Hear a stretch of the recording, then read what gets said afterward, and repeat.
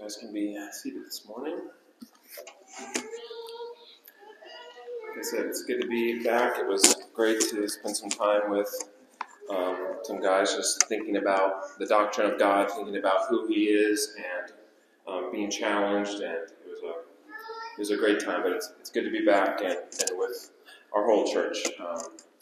It's a blessing. So if you want to open up your Bibles with me to John chapter 8.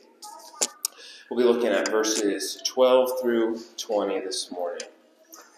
12 through 20. So last week we sort of dove in and we talked about Jesus' statement that He is the light of the world. He says, I am the light of the world. And we sort of really went all the way back to the beginning of the Scriptures, the third verse of the Bible where it says, in the beginning, God said, let there be light. And we talked about the significance of that God, through Christ, is not only the source of divine revelation, but He's also this one that was promised in the Old Testament, this Messiah that would bring salvation to not only the Jews, but also the Gentiles. And so Jesus said that statement, and the whole rest of the chapter is about the implications of that and how the religious leaders of the day respond to Jesus' claim about Himself. He said, I am the light of the world. And the rest of the chapter is this interaction between Jesus and the religious leaders. And whatever we saw in John chapter 7, right, that people are conspiring to kill Christ. The religious leaders are seeking to arrest Him. They're accusing Him of having a demon. They try to put Him in chains and arrest Him right in that moment. Whatever we saw in John chapter 7 is a microcosm of what we will see in John chapter 8. That whatever was beginning in John chapter 7 is coming to a boiling point in John chapter 8. That by the end of John chapter 8, verse 59, the people, not just the religious leaders, but the people are picking up stones to stone Him. That is Jesus. That because of what He said, this claim to be the light of the world, this claim to be very God of very God, to be the second person of the triune God, one with the Father, light of light, truth itself, the highest authority, Jesus claims this, and by the end of the chapter, the people are willing to stone Him. And so we'll see in our passage this morning the beginning implications of this, the beginning statements that come and will begin to boil as we go through John chapter 8. And we'll see this morning the religious leaders, the Pharisees of the day, they're going to try to put the Lord of glory on trial. They're going to try to bring Him into their own court. They're going to try to try Him on charges that He is not a reliable witness, that He needs other witnesses, and they are going to basically question His statement, I am the light of the world, and reject His statement, I am the light of the world. And they're going to try to use Old Testament law. They're going to try to use the Word of God to reject the Word of God incarnate. They're going to try to use the Word of God against the Word of God, which is not very wise. But ultimately what we'll see as we go through this passage this morning is that actually it is them that are at odds with the law. It is not the Lord of glory. It is not Christ who is at odds with the law. It is them. That it is truth and justice itself that they have set themselves up against. That Christ is truth itself. He is the way, the truth, and the life. And that even through this conflict, even through this question of our Lord, this interrogation, Jesus proclaims who He is. That He is not only the light of the world, but they are to know Him and accept His testimony. And for us today, that's our only hope, is to know Christ and to accept His testimony about who He is, not only as Son of Man, but Son of God. So I'll read our passage this morning if you want to follow along with me. I'll pray for us, and then we'll study God's Word. This is the word of the Lord. Again, Jesus spoke to them, saying, I am the light of the world. Whoever follows me will not walk in darkness, but will have the light of life. So the Pharisee said to Him, you are bearing witness about yourself. Your testimony is not true. But Jesus answered, even if I do bear witness about myself, my testimony is true. For I know where I come from and where I am going. But you do not know where I come from or where I am going. You judge according to the flesh. I judge no one. Yet even if I do judge, my judgment is true. For it is not I alone who judge, but I and the Father who sent me. In your law it is written that the testimony of two people is true. I am the one who bears witness about myself, and the Father who sent me bears witness about me. They said to him, therefore, where is your Father? But Jesus answered, you know neither me nor my Father. If you knew me, you would know my Father also. These words he spoke in the treasury as he taught in the temple. But no one arrested him because his hour had not yet come. Let's pray. Lord, we thank you for your holy, infallible, and inerrant word. That we have a sure hope this morning.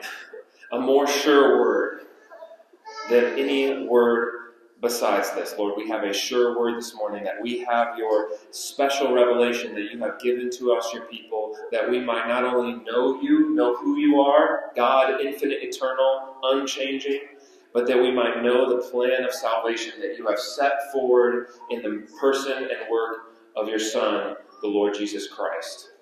And as we come this morning and we hear the words of our Savior and we see the response to his words, Lord, I pray this morning that we would not be like those that do not know the Son or those that do not know the Father. But I pray this morning that by the power of your Spirit, you would illumine the eyes of your people, the hearts of your people, that the light of Christ might shine on us, on our very souls, that we might see and believe. Not just know of God, but know God.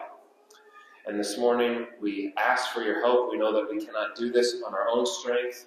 So we ask for your help this morning in our weakness and our frailty, that you would encourage us, that you would lift us up, and that you would use the truth of your word to build us up and help us to trust and rely in Christ this morning. We pray all these things in your Son's name. Amen. Amen. So we come to this passage, and we spent a lot of time last week on verse 12, so I won't go through everything that we went through last time. We spent a long time on John chapter 12, but Jesus begins this whole pericope, this whole paragraph here with this statement, I am the light of the world. And we talked a lot about what that meant. Not just that Jesus is, kind of, I don't know why I pictured this, but in our day, think Elon Musk and like this giant solar-powered light. I don't know why he doesn't even have a solar-powered light, but you think of something like that. He says, I am the light of the world. That's not what Jesus is saying there. He's not just talking about illumination in a general sense. He's using scriptural language, Old Testament language, to talk about himself as the light, the one who brings light and salvation to God's people. He is the one promised in the Old Testament. He is the Son of righteousness, as Micah will say, the very glory and presence of God dwelling amongst his people. He is the promised Messiah, the Christ, the Savior of the world. And that this light has an effect on God's people. Because he says, those who follow me, that follow the light, will not walk in darkness. That there's an effect that this light has on the people of God. They will not walk in darkness, but they will have the light of life. This is great news. This is glorious news. This is mercy. This is grace. And yet, what is the response of the religious leaders of the day? It is to question the light and to reject the light. We even touched on that last week, that is natural man's response to the light. John 3 says, this is the judgment, that light has come into the world, but people love the darkness rather than the light. And this is what we see in our passage this morning. The Pharisees question the light and ultimately reject the light. And the tactics that they use to do this are interesting. If you look with me at verse 13, the Pharisees say this, you are bearing witness about yourself. Your testimony is not true. What are they saying there? They're sort of using this logic, if you will, this kind of three-tiered logic.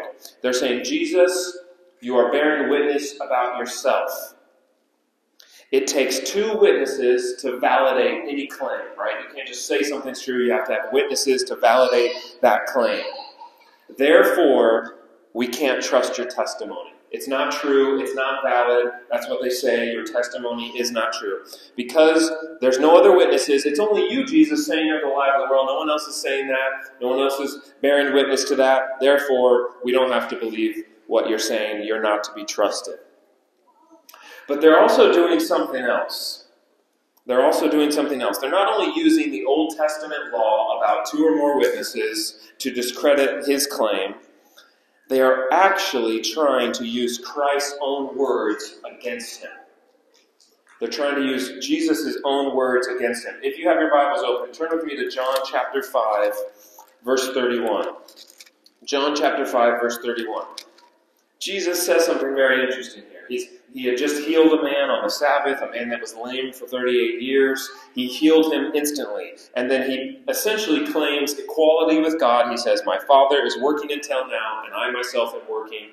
They are ready to kill him because he has not only broken the Sabbath, but he's calling God his own Father, making himself equal with God. And so they're asking him for this witness, like, prove yourself. Prove that you really are this. And Jesus says this in verse 31. If I alone bear witness about myself, my testimony is not true. What did the Pharisees say? You are bearing witness about yourself, therefore your testimony is not true. It sounds like they're saying, you are bearing witness about yourself. They think they have trapped Jesus. They think they've cornered him. They're using his own words against him. They're basically saying this. According to your own standard, Jesus, we don't have to believe you. You said, if I bear witness about myself, it's not true. You said something and didn't have a witness. Therefore, we don't have to believe you. We can reject this claim about you being the light of the world. You're being inconsistent by your own admission. And so we should feel the tension of that a little bit, right? If we're not honest about the scriptures, that can feel like a contradiction. It can feel like Jesus is being inconsistent in a way. He says one thing, then a couple chapters later he says something different. What's going on? Is Jesus being consistent? Well, the answer is no, right? He's the Lord of glory. He's not being inconsistent. And why is that so? Well, in John chapter 5, Jesus gives 3 witnesses of his testimony, 3 external witnesses. He gives them John the Baptist, he gives them the works that he's done, the miracles that he did, and he gives them the scriptures as a testimony, as a witness to him being equal with the Father, the Lord of glory. 3 witnesses, John the Baptist, the works that he's doing, and the scriptures. So he wasn't bearing witness by himself. He had witnesses. But did the Pharisees hear those? Did they listen? Did they say, oh, you're right, you do have 3 witnesses. We're going to believe you now. No. In fact, they refused. They closed their eyes. They closed their ears to his witnesses. They don't want to hear what John the Baptist has to say. They don't want to believe the miracles that Jesus did. They don't want to believe the scriptures that testify to him being the Messiah. And so what we see here is something very interesting. They've rejected Jesus' external sort of earthly claims about himself. His witnesses, rather. They've rejected his witnesses. They've rejected John the Baptist. They rejected his miracles. They rejected the scripture. So what does Jesus do in verse 14? He takes it to another level. He takes it to another level. He does something amazing here. If you look with me at verse 14, he says this, even if I do bear witness about myself, my testimony is true. Even if I do bear witness about myself, my testimony is true. He's saying, actually, I can bear witness about myself because I am God. I am God. I am the Lord of glory. And this is what we call the self-attesting, self-authenticating nature of God. That, as Van Til will say, in any system of thought, the ultimate authority justifies itself. The ultimate authority justifies itself. The writer to the Hebrews will say it like this. Because God had no one greater by which to swear, who did he swear by? Some God that made him? No. He swore by himself. He swore by himself. That there is no higher authority for Jesus to appeal to. Well, why? because he is the highest authority. He is God incarnate. He is appealing to himself as the final authority, the final witness. And the only reason he can do that is because he is God. He is divine. And that's what he says. He says, because I know where I came from and where I am going.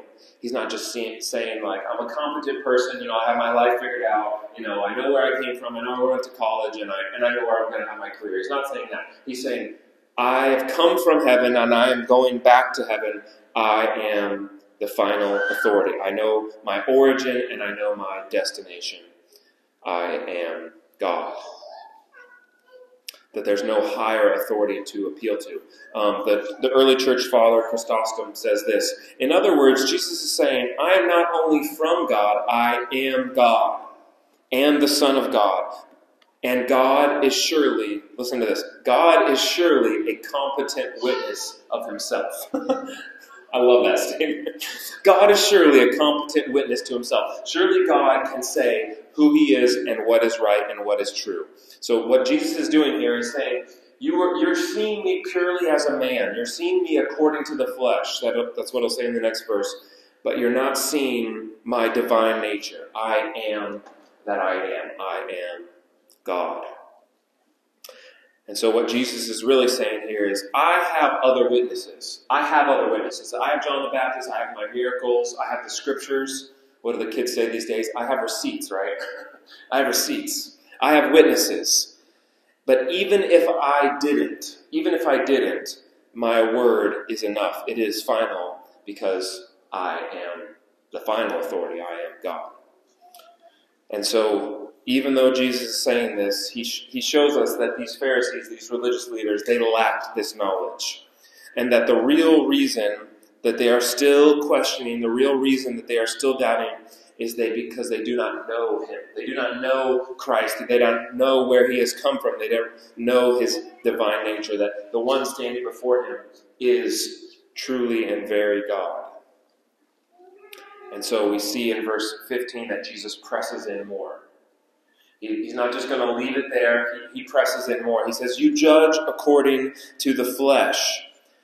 You judge according to the flesh. You judge by appearances. And that's exactly what they had done to him. They'd seen his flesh, right? He was walking around. Jesus had a real body. He wasn't just a floating, hologram. He was really and very man. And so they're judging him according to that. They see a man standing in front of them. Surely he's just a man like me. But they have judged by appearances and not with right judgment.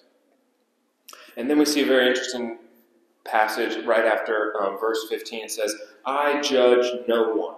I judge no one. And this is a very interesting verse. This is often misused to say, well, see, Jesus didn't judge anyone. He never said anything judgmental, right? But he kind of did right in this passage, and he kind of does in other places like Matthew 24, where he pronounces woes on the Pharisees. So Jesus did judge. Jesus did make judgments, but why is he saying, I judge no one? Some people supply the words according to the flesh after that, like he's making a parallel statement. You judge according to the flesh, I judge no one according to the flesh. That's one way to understand it. I think that's accurate.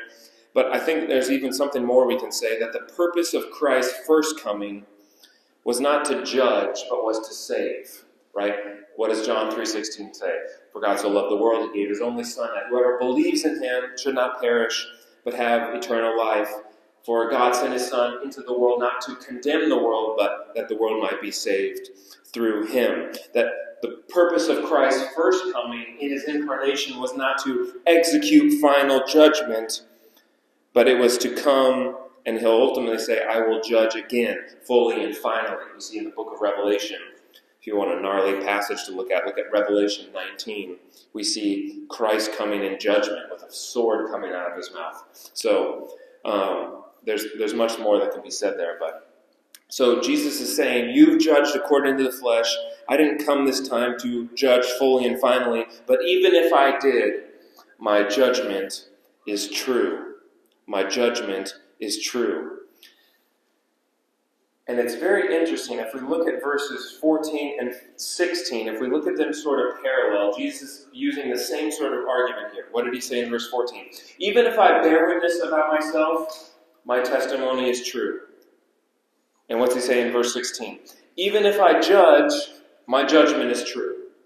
He's again appealing to his authority, his self-authenticating nature that he is God. So he's appealing to his divine nature, but he's also appealing to something else, because what's it say at the end of verse 16? If you look there with me. Even if I do judge, my judgment is true. He gives a reason. For it is not I alone who judge, but I and the Father who sent me. I and the Father who sent me. That he's appealing not only to being God, not only to his divine nature, but he is appealing to the triune nature of God. That not only is he God, not only is he the Word made flesh, but he is the second person of the triune God. He is the Son of God. And the Father bears witness to the Son. What do we learn back all the way in John chapter 1, verse 1? What's it say? In the beginning was the Word. In the very beginning was the Word. And the Word was with God, and the Word was God. That there's a witness of this Word with God, meaning there's an equality, there's a divine nature that is shared, but there is also a distinction between the Word and the Father, the Son and the Father. And so this is what he is basing his claim on. This is why he can judge. This is why he's not a false witness. This is why the Pharisees should believe what he's saying. Why? Just to kind of summarize what we're going through, because this is kind of weird language. We don't always hear Jesus talk like this. It's very almost technical, and so how can we summarize what he's saying? This is what I think is helpful. This is what he's basing his claim on. I think this is kind of what he's trying to say to the Pharisees. You think I'm just a man. You think I'm just a man. You've judged me according to the flesh alone. You've even rejected my earthly external witnesses. You've rejected my claims. You've rejected my witnesses. But what you've failed to see and what you've failed to know is that I am. That I am. Full stop. I am. I am God. I am one with the Father. As the great creeds of the church say, I am of one substance with the Father, very and eternal God. And when I witness to myself and the Father witnesses with me, it is the truth telling you this is truth. And so if you reject truth itself, you've rejected truth in total. And this, what I'm saying to you, that my witness is true, that my judgment is true, that I am the light of the world, not only should it be believed, but it must be believed and accepted. It must be believed and accepted because I and the Father are one.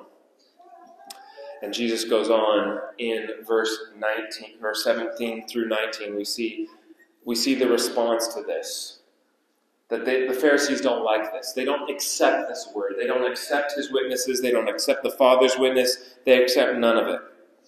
And we see that the people remain blind. They're veiled. They're veiled to the self-authenticating glory of Christ. They're veiled to the triune nature of God. They're unable to see. They're only focused on the flesh, what is earthly, what's external. And so they say to him, where is your Father? Oh, you have a Father. You have another witness. Where is your Father? It's almost as if they're saying, oh, you have a witness. If you have a witness, bring him here. Bring him in. We want to put the Father on trial too. We want to bring him forward. What arrogance, what pride that they would not only put Christ on the trial seat, but they would do the same to the Father. And Jesus here goes straight to the heart of the matter. He goes straight to the heart of what is really going on. He says at the end of verse 19, you know neither me nor my Father. You know neither me nor my Father. In other words, he's saying, you don't know God. You think you know God. You think you know the Father. You think you know who God is. You've memorized most of the Old Testament. You think you have this understanding of who God is and who Yahweh is, but he's saying you do not know God. You think you do, but you don't. And this sort of echoes what we see in places like Matthew chapter 7, where Jesus will be speaking to people, and they say, many will come to me on the last day and say, Lord, Lord, did we not do all these signs in your name? Did we not cast out demons and prophesy in your name? And he'll say, depart from me, I never knew you. I never knew you. That there's this knowing that there are people, religious leaders, there's many people, even very religious people, that do not know the Lord. They do not know God. That's what Jesus is telling these people. You do not know me. You do not know me, and you do not know the Father. That is forward, to put it lightly. He is getting to the heart of what is really going on. He is pressing against them the truth that they think they know God, and they do not. And then he says this amazing phrase. He said, if you knew me, you would know my Father also. If you knew me, you would know my Father also. What does Jesus say on later in the Gospel? He says, I and the Father are one. Nobody can say, I'll take the Father, but the Son, no thanks. I like the God of the Old Testament, but not Jesus. But maybe you can think of people that would say that. Or the inverse. I like Jesus. I like the God of the New Testament. I like Jesus. But the Father, they kind of identify with the Old Testament. I don't worship that God. No, not that Father. And Jesus is connecting the Father and the Son in this inseparable way of the same essence. He says, if you knew me, you would know the Father as well. That there's this inseparable substance that the Son, the Father, and the Holy Spirit share. This is what we call the doctrine of the Trinity. That there's one God in three persons. And that's what Jesus is telling them, that if you knew me, if you really knew me, you would know my Father as well. And we see ultimately, as the story goes on, that he's not arrested, that his hour has not yet come. God providentially preserves him, that he's not arrested yet because he knows the time and the place, and nothing is outside of his control, ultimately. And we see the end of the account there. So what do we draw from this? What's the big issue? What's the big thing that we take away from this passage? Because there's a lot of kind of technical language, technical words. What is Jesus is making kind of compound arguments there? How do we take something away from this? The big issue in this passage, and the word comes up several times, is that these people do not know God. They do not know God. He says, you neither know where I come from or where I'm going. You neither know me nor the Father. That they not only don't know Christ, where he's come from or where he's going, but they do not, by implication, know the Father. And so the weight that we should feel this morning is that we need to know God rightly. These people thought they knew the Lord. They thought they knew God, but they did not. And so what Jesus is telling them is that there is a type of knowing of God. Maybe that God exists, that God is real, that God is creator. But that is something that even the demons believe, right? And tremble. And there is this knowledge of God, there's this knowledge of his Son that is a right knowledge that leads to believing. Why did John write his gospel? I wrote these things so that you might know and believe that Jesus is the Christ, the Son of God, and that by believing you might have life in his name. He's not just saying, know these facts, know these things happen, or even just memorize them. He's saying that you might know and believe that Jesus is the Christ, the Son of God. And as we see in this passage, not only does knowing God just doesn't stop there. Knowing God has implications. It has effects on us. What does he say in John chapter 8, verse 12? I'm the light of the world. Whoever follows me will not walk in darkness, but have the light of life. That this knowledge of who Jesus is as the light of the world has an effect on people.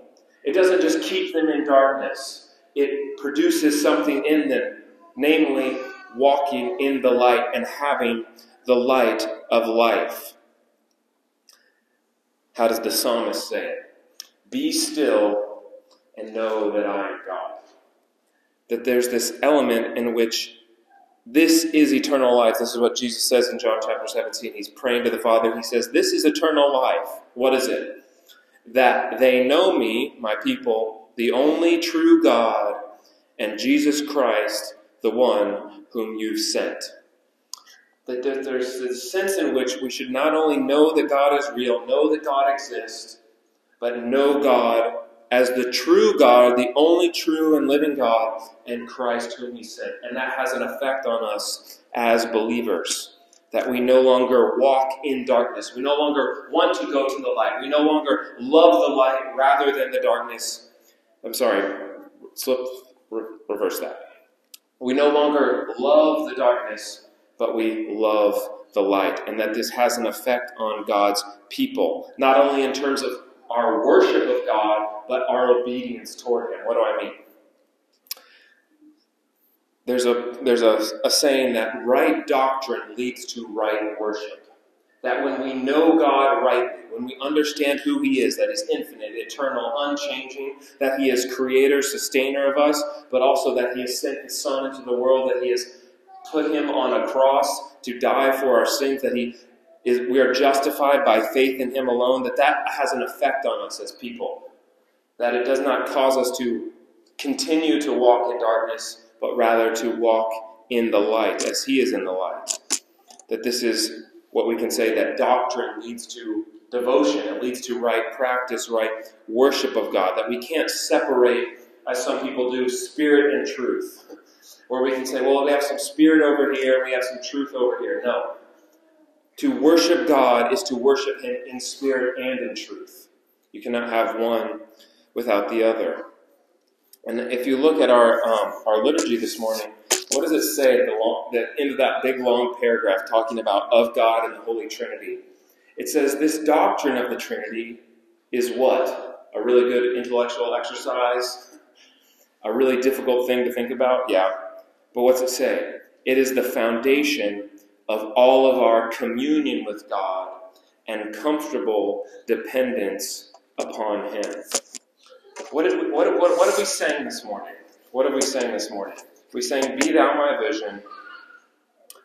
We sang Solid Rock. What does it say in the second verse of Solid Rock? It says, When darkness veils his lovely face, I rest on his unchanging grace. When darkness veils his lovely face, I rest on his unchanging grace. What is that saying? What's the comfort of that line?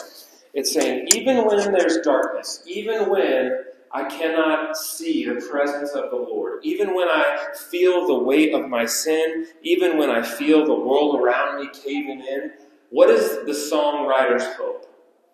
Is it how good he is? Is it does he look back and say, even when darkness veils his lovely face, I rest in my righteousness? He says, I rest in his unchanging grace. That this songwriter's hope is not in himself, it's not in his ability, it is in the unchanging grace of God. Unchanging is an attribute of God. He is the unchanging one. He does not have, as we'll sing in a minute, there is no shadow of turning in him. There's no changing in our God, that we can have hope and confidence in the God who is the I am. And so the psalmist does this as well, not just modern songwriters, but the psalmist says this. He says, Why are you downcast, O my soul? Why are you disquieted within me? Hope in God, for I shall praise him again. He's looking to who God is. And it's causing him to not think about his earthly situation, not stay on his downcast soul, but he says hope in God. He is turning his eyes towards heaven, toward the God and creator of the world. And so, all that to say, this morning as we walk away and as we try to think about why this passage is important, to know God, to know the Son of God, to know Christ, is to be changed by him. It is to have an effect on us, and that our hope this morning is in nothing less than the unchanging God of the universe, that not only created us and sustains us, but in the fullness of time sent forth his Son. So this morning, may we know him. May we not know a figment of our imagination. May we not know an idol that we've created in our own head, but may we know the true and living God and Jesus Christ, whom he sent. Let's pray this morning. Lord, we thank you for your word. We thank you for Christ, that in the fullness of time you've sent forth your Son, that we did not deserve your mercy or your grace, but you've poured it out in the person and work of Christ. And this morning, may we not be like those who trust in our own works and our own righteousness.